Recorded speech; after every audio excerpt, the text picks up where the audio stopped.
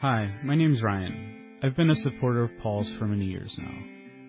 I wish to get the podcast and video creation part of the system we call Paul back up to full speed. And I think Patreon support is a big part of that system. Go over to patreon.com/Paul Wheaton. Make a pledge for each artifact that Paul creates. Again, the site is patreon.com/Paul Wheaton. You can also find the link in the podcast notes. Enjoy the podcast. All right, it's recording. We're doing it? Okay. So today we're going to talk about replacing petroleum with people. And this is a chapter from the up-and-coming book, Building a Better World in Your Backyard Instead of Being Angry at Bad Guys. And so in fact, today we worked on writing the conclusion. This is not the conclusion. This is something we probably wrote about. I mean, I'm feeling like 5 months ago we wrote this. Yeah, something like that. Yeah, it's quite a while ago. And what we did is for all of our Patreon supporters that had supported our podcast Patreon for more than $100 for life. So that means because I think my Patreon thing has been going for like 3 or 4 years now. And so then some people just put in $1, over and over and over again. And then eventually it all added up. So anyway, we sent out about 15 emails, to say, go ahead and join us. So they might be joining us here in a little bit. I already got an email back from one person who said, I am not qualified to be in a podcast, so I will not be attending. And so, okay, all right. Well, I don't feel like I'm really qualified either most of the time. So, but I make them anyway, and people seem to like it. So, I don't know. I'm confused. Yeah, right. It's like you don't have a microphone, you don't have a telephone. Well, I don't know. I mean, I do. I feel like I have a mountain. In order for all of the things to work in my head with systems feeding systems, there's a lot of little details. And so I'm glad for the opportunity to share all of these details. And so there have been times when there have been people here at my house, and I have talked to them. And they've listened to all of the podcasts. And sometimes people listen to all the podcasts, and it's still, like all of the dots have not yet been connected yet. Right. And so then they'll be full of questions like, well, why that? Why this? And why this other thing? And there'll be bits that I have not yet poured into a podcast. Yep. And so I think that part of it is like, okay, they haven't connected those dots, and they kind of feel like they don't want people to know that they haven't connected those dots. Fair and enough. Yeah. And at the same time, I kind of feel like there have to be a bunch of dots that I haven't connected yet. I know that one time the Discovery Channel was out here, and so then they had the camera and the director and they sat me on a stump out in the middle of the woods, and they said, tell us what your position is on toilet paper. And I don't know why they got so fixated on this toilet paper, but I kept trying to say, like, I have not done the research on toilet paper and the alternatives. And they said, and they just kept asking the toilet paper question over and over again. And finally I said, boy, I sure hope somebody has it all sorted out, because I don't. And that's the clip they used, I bet. Well, no, they used nothing. Right. They went away. They just burned up days of our lives here. And then many more days of my life, like, talking to them before and after. And, anyway, what a mess. And in the end, I feel glad that we didn't work something out, because the people that they did work something out with, they did everything they could to kind of destroy their lives on video. Like let's film it. And then I later met Mick Dodge, who did a 3-year dance with some big cable network. And he was telling me like it was an awful mess. And it was just constantly they're trying to get me to do stuff that I am not going to do. And then they needed more drama, so then they would like go and tell the authorities crazy shit to get the authorities to come out and try and fuck with me enough to make something worth putting on video. And it's like it was, getting into a relationship with them. I mean, there was the upsides and then but the downsides outweighed the upsides. Yeah. And the thing that, he said was like one of the worst things is that pretty much everybody involved in the project was getting paid more than him. He was paid peanuts. And so, the interns were getting paid more than he was. And so I don't know. I just kind of feel like that whole thing is an awful mess. All right. The important thing is that I feel like most of the stuff that I ever talk about is pretty basic, simple stuff. And then there'll be somebody sitting at my table and they'll say a thing and I'll be like, now I understand why people value what I say in a podcast. Yeah. Okay. I get it now. So like half the time I feel like I'm nothing special. I've got nothing important to say.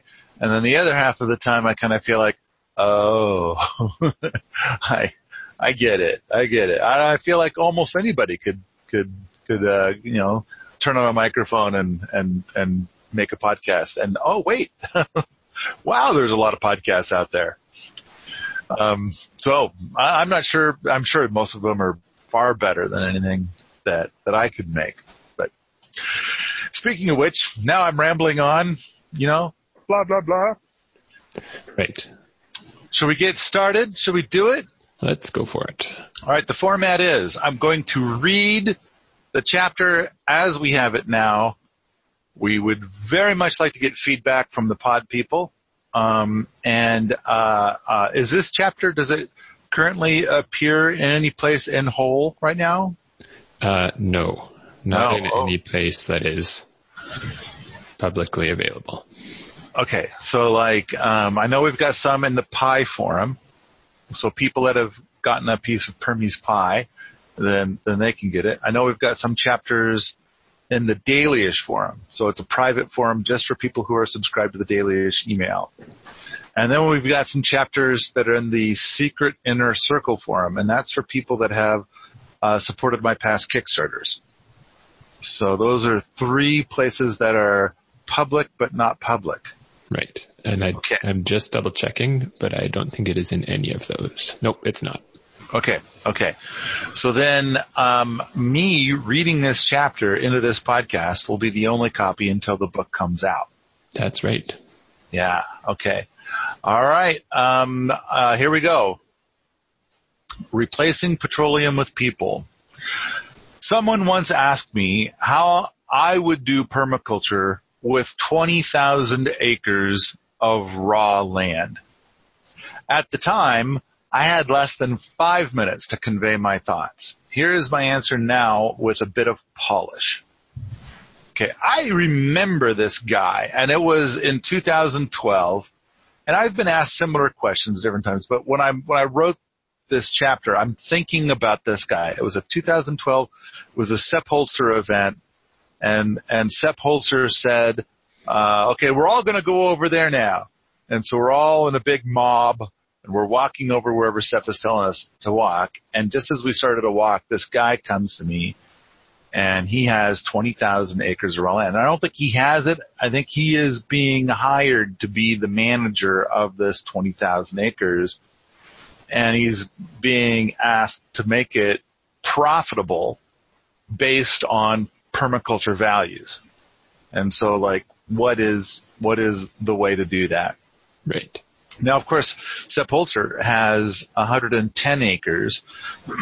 And, basically, it's not like it's farmland. it's like it is a garden that started off with 3 acres, and then it grew to 5 acres, and it grew to 10 acres, and then it grew and it grew and it grew and it grew. And on top of that, it was dry land, no water running on it anywhere, and very steep land in the Alps, and all conifer trees. And when he was a kid, then his mom had a little garden next to the house, and that was it for garden space. And then, of course, Sepp tells the stories about being 7 years old and making his first little pond-like thing and putting fish in it. Yeah, it's a cool story.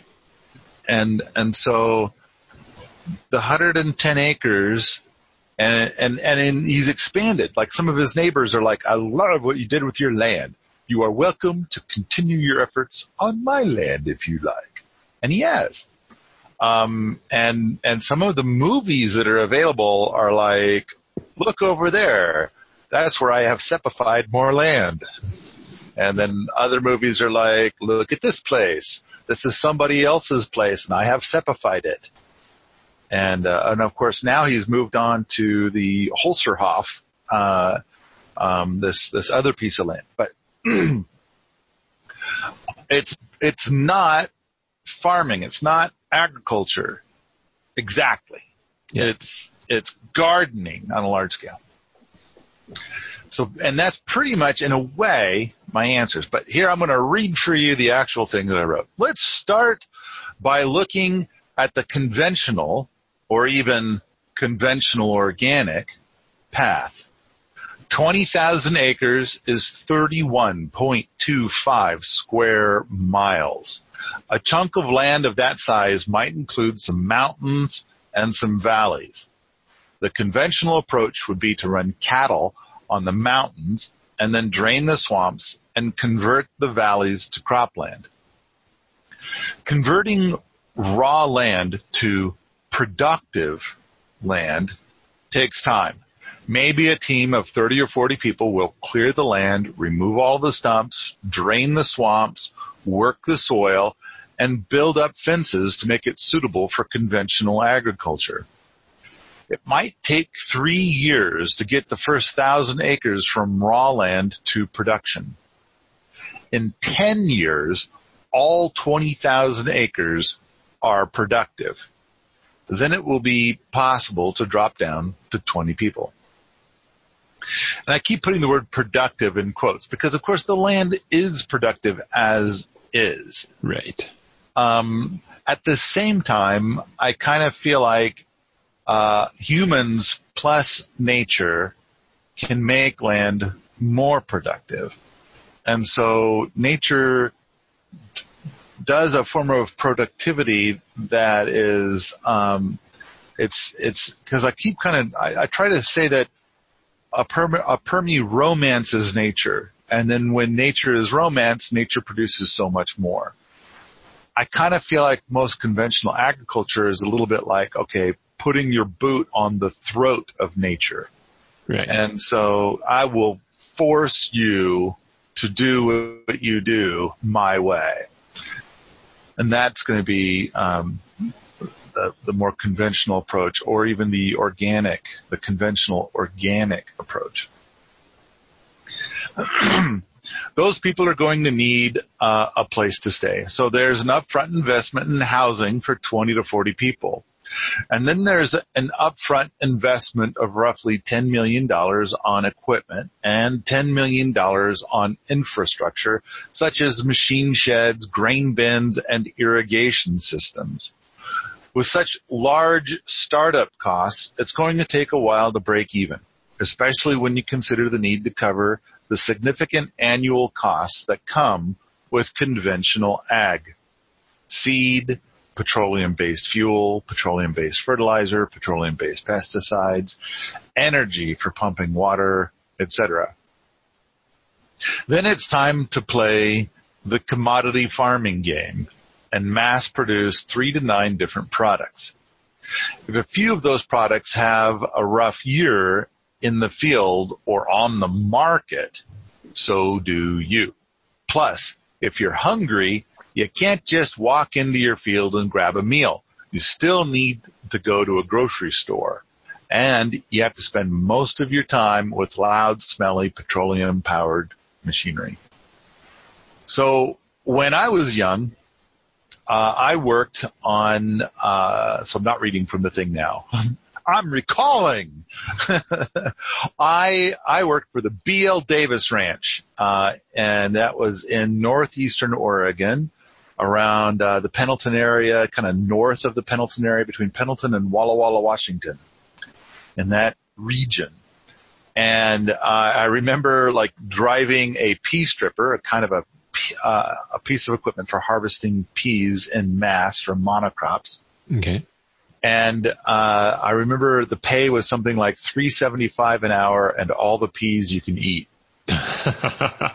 Which most of the people that worked there said that after one day of working there, they could not eat peas the rest of their lives. Part of it is that, it's a giant piece of equipment that is a massive hydraulic thing. And it's got a huge diesel engine that powers all the hydraulics.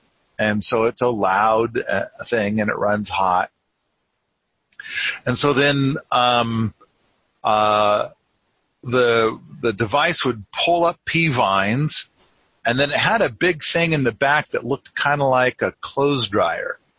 And so then the vines and the pods would be dropped into this clothes dryer thing that had these paddles in it that would rotate. And then the paddles would hit the peas and the vines, and then the peas would come out, and then they would fall through the little holes in the clothes dryer, the little clothes dryer thing. And then the pods and the vines would eventually work their way out the back end of this contraption. And then all the peas would get stored in a hopper up near the driver, so the driver could check to see, do I have a full load of peas yet? In which case I need to signal for the truck to come, and I'll offload my peas onto the truck. And then, of course, as the thing would beat the vines and the pods and everything, then there would get to be juicy bits of pea plants all over everything. And then the juicy bits would hit the hot bits and kind of fry. Oh. And it would make this particular scent. Right.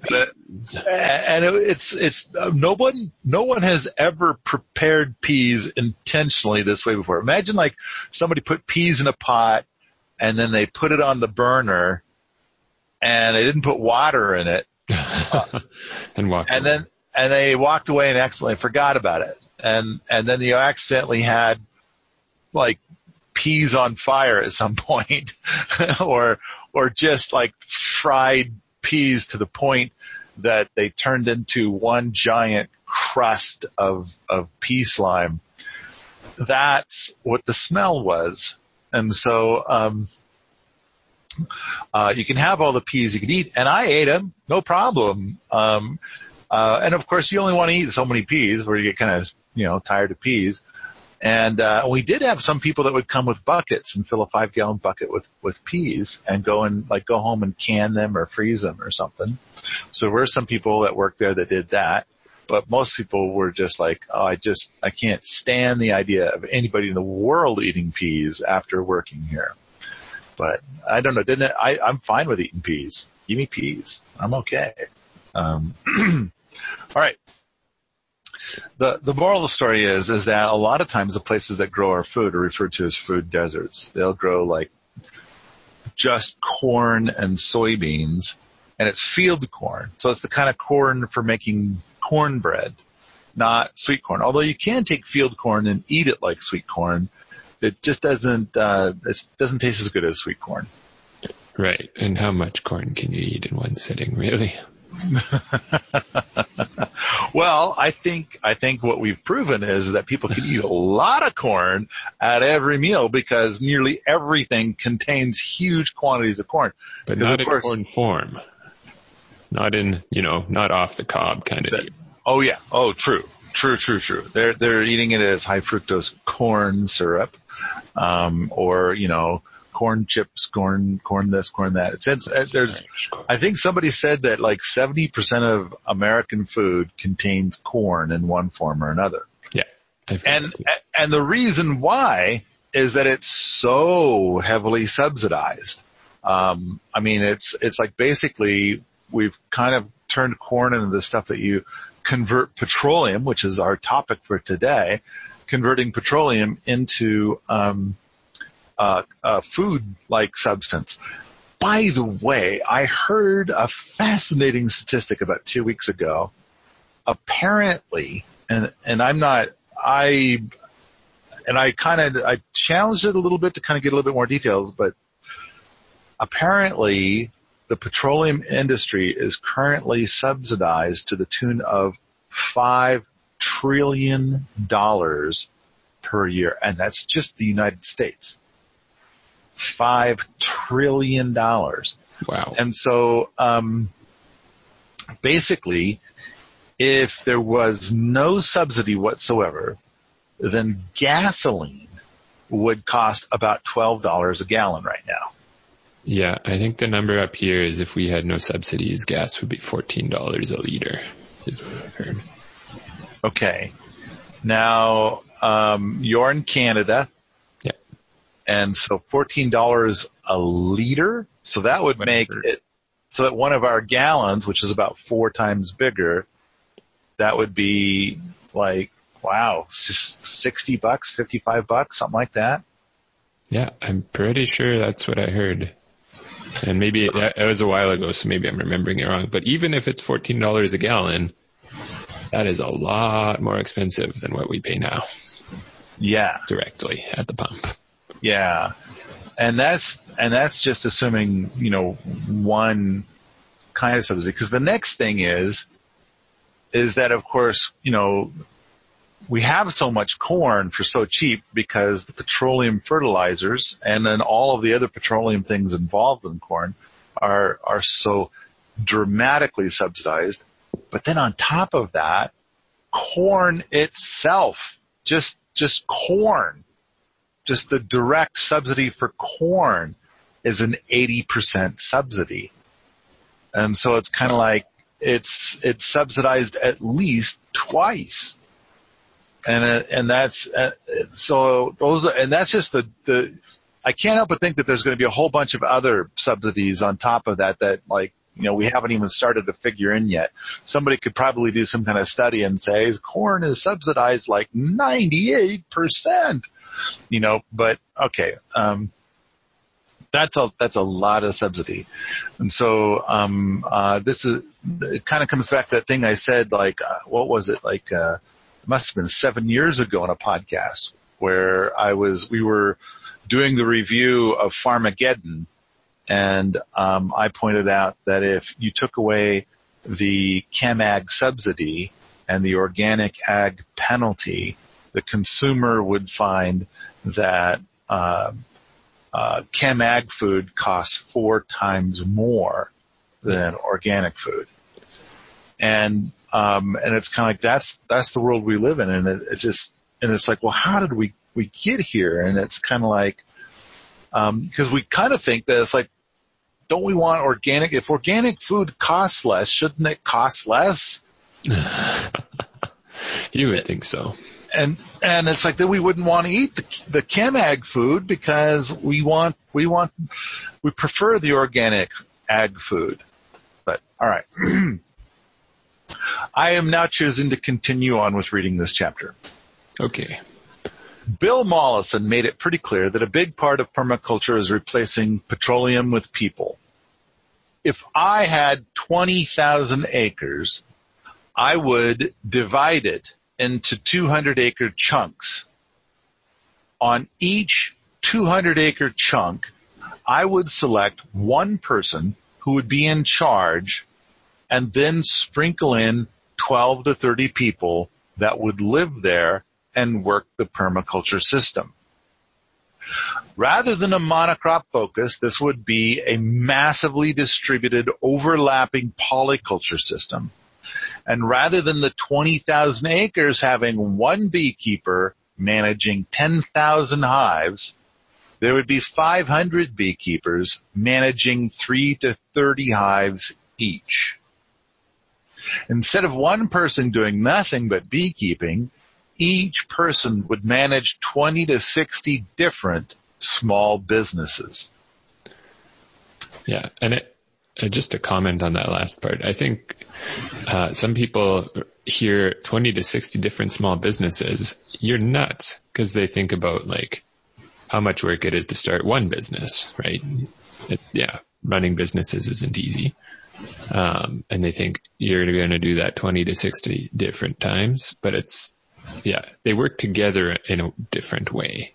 It's not like you're setting up 20 to 60 entirely separate and independent businesses. If you go to like the farmer's market, there'll be like a booth there, and they have like 30 different kinds of food. And so I guess I'm kind of thinking like that's 30 different businessy things.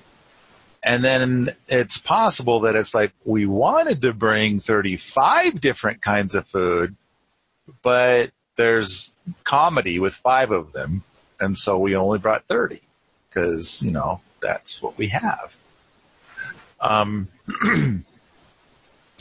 So I guess your point is a very good one. And maybe, we should put a little blip in the book right here. And rather than small businesses, it should be like small crops. And so it doesn't seem like it's, so like, oh, now I got to do the accounting for all these different businesses. Yeah. So just a clarification on that, and maybe we'll change that up in the book, but we can keep going for now. Okay.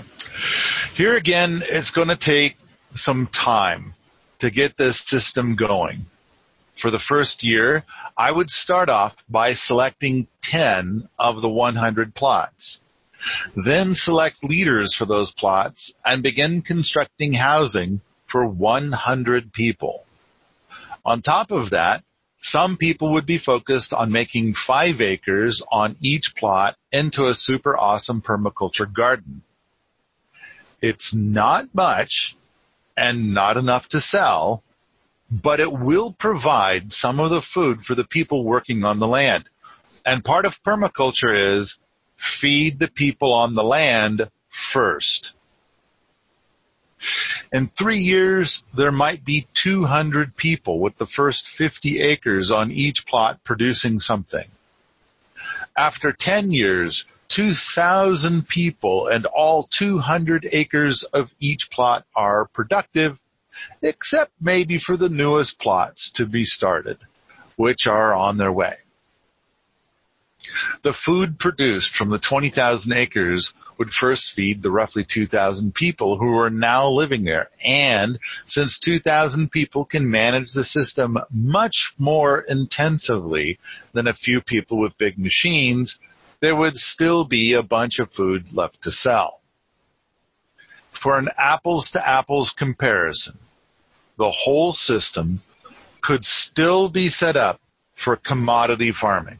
Now, of course, I wish to advocate against being involved in a commodity farming system. But in order to be able to do the comparison here, let's just do this. But rather than having 3 to 9 products growing as 30 to 5,000 acre monocrops, the production would be distributed as part of a polyculture over 100 products on 20,000 acres. Then, one day, a semi-truck would pull up and everyone would bring the extra tomatoes from their plot and load it up. On another day, they would load it up with chickens. And on yet another day, they would load it up with walnuts. If a few products don't do well in the field or on the market each year, it's not a problem. There are still 100 other products to carry the weight. This approach solves one of the biggest problems of small farming: marketing. Most farmers would rather spend their time farming instead of worrying about how they're actually going to sell their products. This is a big reason why so many small farms fail to make money. On the other hand, a 20,000-acre multi-million-dollar permaculture business could easily take the burden of marketing off the shoulders of the farmers. As a bonus, while the potential to outcompete, while the potential to outcompete conventional ag in the commodity market exists here, there are opportunities that I think could bring in far more money, such as marketing products directly to consumers, value-added products, tourism, resort, and glamping, workshops, weddings and events, fine furniture, crafts, and other woodworking, and many more. Whether they just focus on farming or take on one of these extra ventures to boot, each person could receive a stable income while also having a beautiful place to live and delicious, healthy food to eat. Things might be so good that besides paying for their food and rent, they barely have any living expenses and put aside a bunch of money in savings each year. Maybe someday they'll go buy their own acreage, but things are pretty good where they are. By relying on people to do most of the work with hand tools, we could drastically reduce the petroleum footprint of our operation. That said, there'd be a few times when petroleum might still be used to accomplish a task, such as using an excavator to build ponds.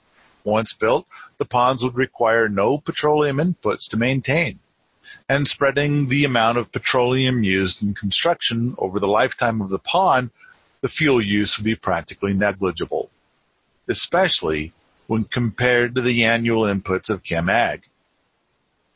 The startup cost of the permaculture system is mostly in housing and the people to implement the system, while equipment and infrastructure costs are a tiny fraction of a conventional system. And we've eliminated the need to buy fuel, fertilizer, pesticides year after year. Rather than pouring money into petroleum, we're investing money in people. The end. So there's one chapter out of the book. There it is. And when is Tracy going to get the images put in there? It seems like there's lots of opportunity to have images in this chapter. Yeah, I'll have to send her an email and see what's up. Yeah. All right. Well, maybe this was a particularly short podcast. Yeah, it's rare. Any other points we should talk about? As per the usual, it would be great to have feedback. Right. So the podcasts are going up real quick nowadays.